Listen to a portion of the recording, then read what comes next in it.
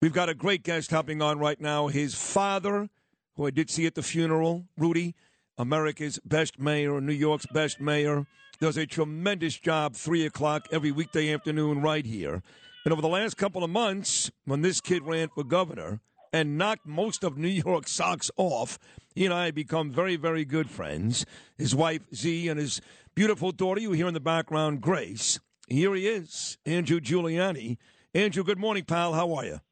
Well, as you can see, no matter how old we are, we're all a little bit sad with obviously the passing of your great friend. One of the things I realized, Sid, I think on the campaign trail was, and we talked about this the other day after the Columbus Day Parade, was just how an important part of people's lives you and Bernie obviously are. People choose to start their day with WABC, but specifically you guys. They're letting you into a very intimate part of their lives. And I think so many people, whether or not they knew Bernie or just listened to him throughout the course of the years, really felt like they lost a friend or even a brother. That is so well said. And you did say that to me at the parade on Monday. And when you started to run, just so you know, like we were really, really in Lee Zeldin's camp. And then Bernie started to become friendly with Rob Astorino. And then Bernie started to watch the debates. And then I started bringing you on. And then Bernie would say, I got to tell you, Giuliani's kid, he's really good, and I really like him. And he really, really did. He was being genuine. He thought you were great.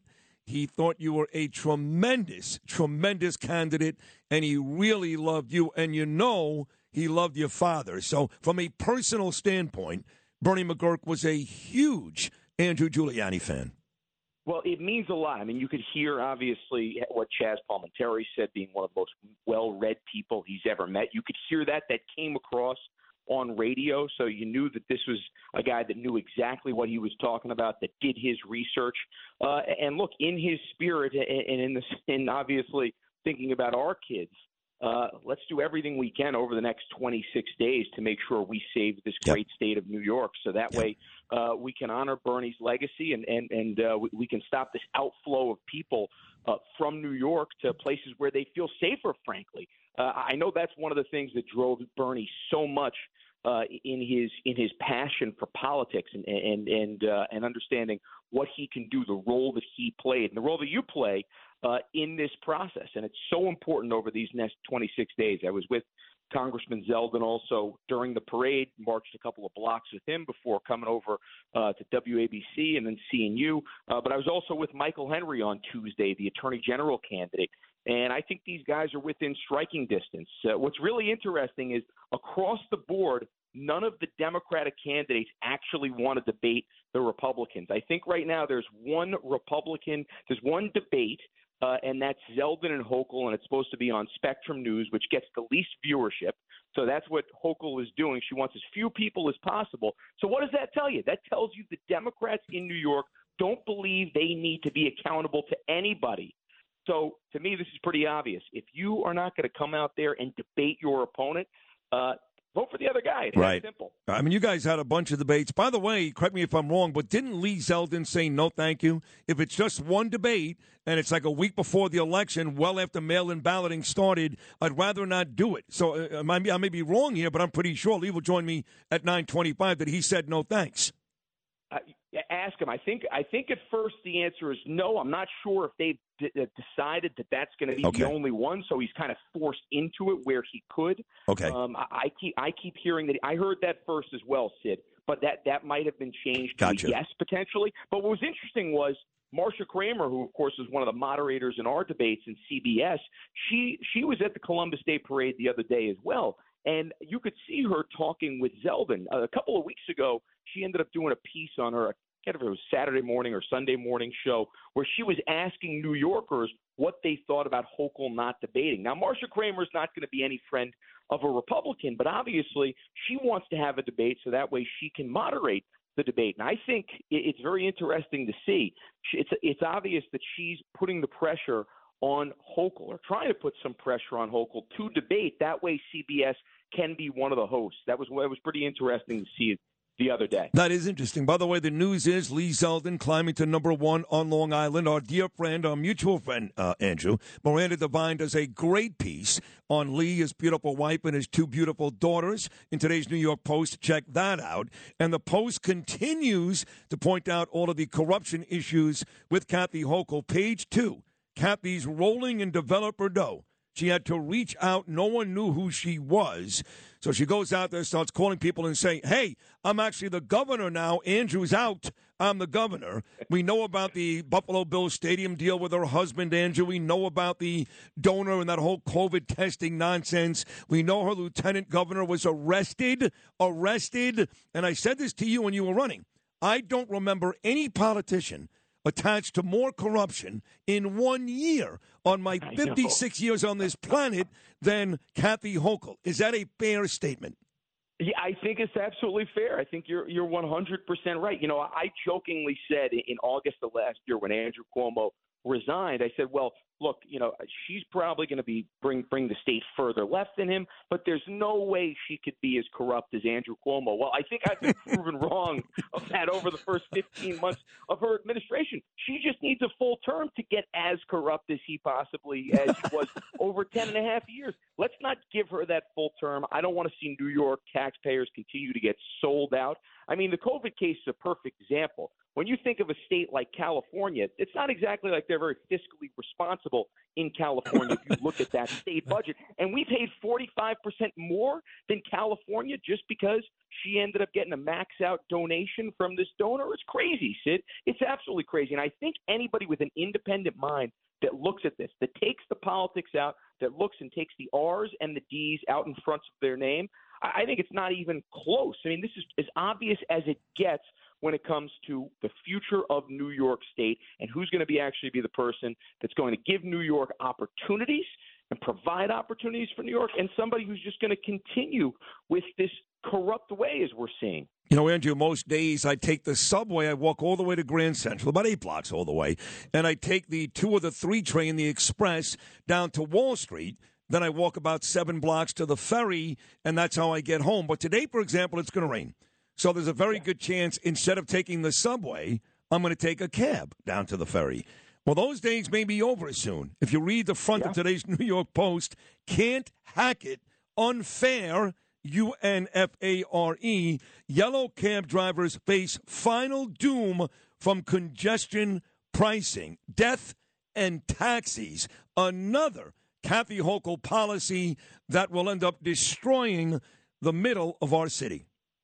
That's exactly right. And it's another tax on New Yorkers. And that's the thing, right? This has been pitched as, oh, well, you know what, this is just going to end up getting the rich New Yorkers who have cars and can do this. No, this is going to hurt all those people that drive into New York, all those hardworking New Yorkers that need that maybe don't want to spend an hour and 45 minutes transferring 7 different times in order to get into New York City and get out and actually want to spend a little bit of time with their family. To add another $23 potentially onto the costs that it maintains to actually have a car in New York, gas prices, which we've seen, which has gone up, which, by the way, that's another perfect example of what Kathy Hochul is, what she did with the gas tax, right? She is a political animal, and all she cares about is the optics. A couple of months back, she decided to cut the gas tax by 16 cents of a potential 51 cents. She did it not even a third of what she potentially could do just so she could get the headline. That's all that Kathy Hochul cares about. She only cares about the political optics. She does not actually care about the welfare of the 19.5 million New Yorkers. And congestion pricing is a perfect example. You want to see how it's going to affect people in Brooklyn, Queens, Staten Island, Long Island, even our friends in New Jersey over here. I think you've seen the governor of New Jersey, who is certainly no friend of ours, has come on out against congestion pricing because he understands how dangerous this actually is for not just New York City, but also for New Jersey. If this is going to happen, you're going to continue to see people leave New Jersey that would be commuting into New York. So they understand the effects of this. But again, this is just continued to push on by a crazy radical state legislature. And the best way to fight through this state legislature is very simple. Elect a Republican governor on November 8th. So the trip from the church to the cemetery on Tuesday for Bernie was about an hour. And I get in the car with Danielle and Freddie, And the first thing I say to Danielle is, my God, do you think there's anybody alive today, Andrew, anybody alive today who's been to more funerals than Rudy Giuliani? Because I saw your father inside. He was the last person I talked to when I got in the car with Danielle. He was there and very emotional on Tuesday. But dating all the way back to 9/11, I'm not even kidding. I think your father has probably been to more funerals than anybody alive today. Yeah, there were multiple days where I remember him going to 7, 8 funerals. Oh my God! In 2001 and 2002, and it became kind of a normal part of the routine, if that ever can become a normal part of the routine. It's interesting.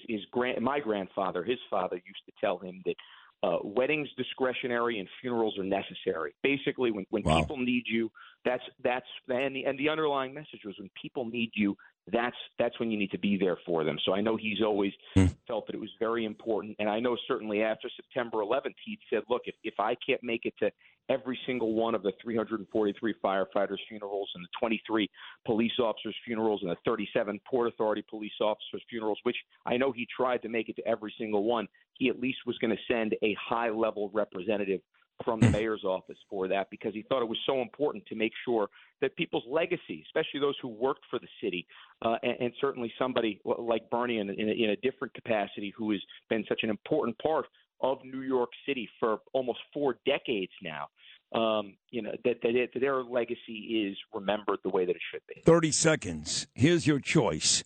Behind door number, I'm like Monty Hall here, Andrew Giuliani. You're too young for that probably, but behind door number A, Lee Zeldin wins come November 8th. Behind door number B, Lee can't win, but the Yankees win the World Series. I'm taking both. I've got keys for both of them right now. That's what I'm going to do. I'm taking both.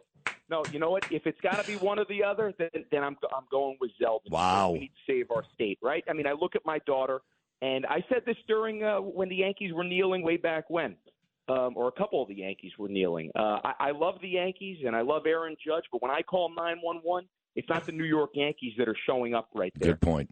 I think about my daughter's future, and I want to make sure that she has a place where we could feel safe, where parents have rights during the course of their education.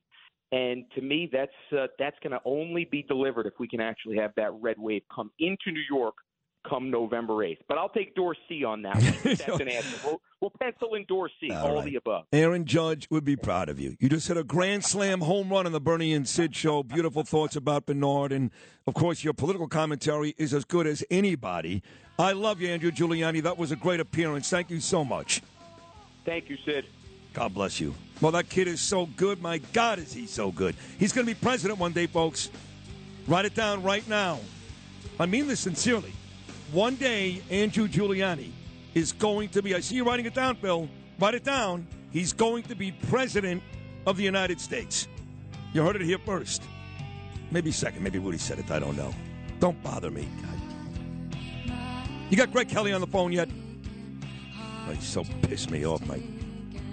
All right. That was a great interview. Thank you, Andrew. Hi, it's Lou Dobbs for Priority Gold, America's precious metals dealer. These are volatile times with high inflation, soaring debt, wars on multiple continents, and rising financial stress. Central banks are buying gold to diversify their reserves, so are many Americans. Call Priority Gold and find out how precious metals can help you diversify your portfolio. They're highly rated and happy to help. Call 1-866-303-6357 or get a free gold guide at PriorityGoldGuide.com. That's PriorityGoldGuide.com.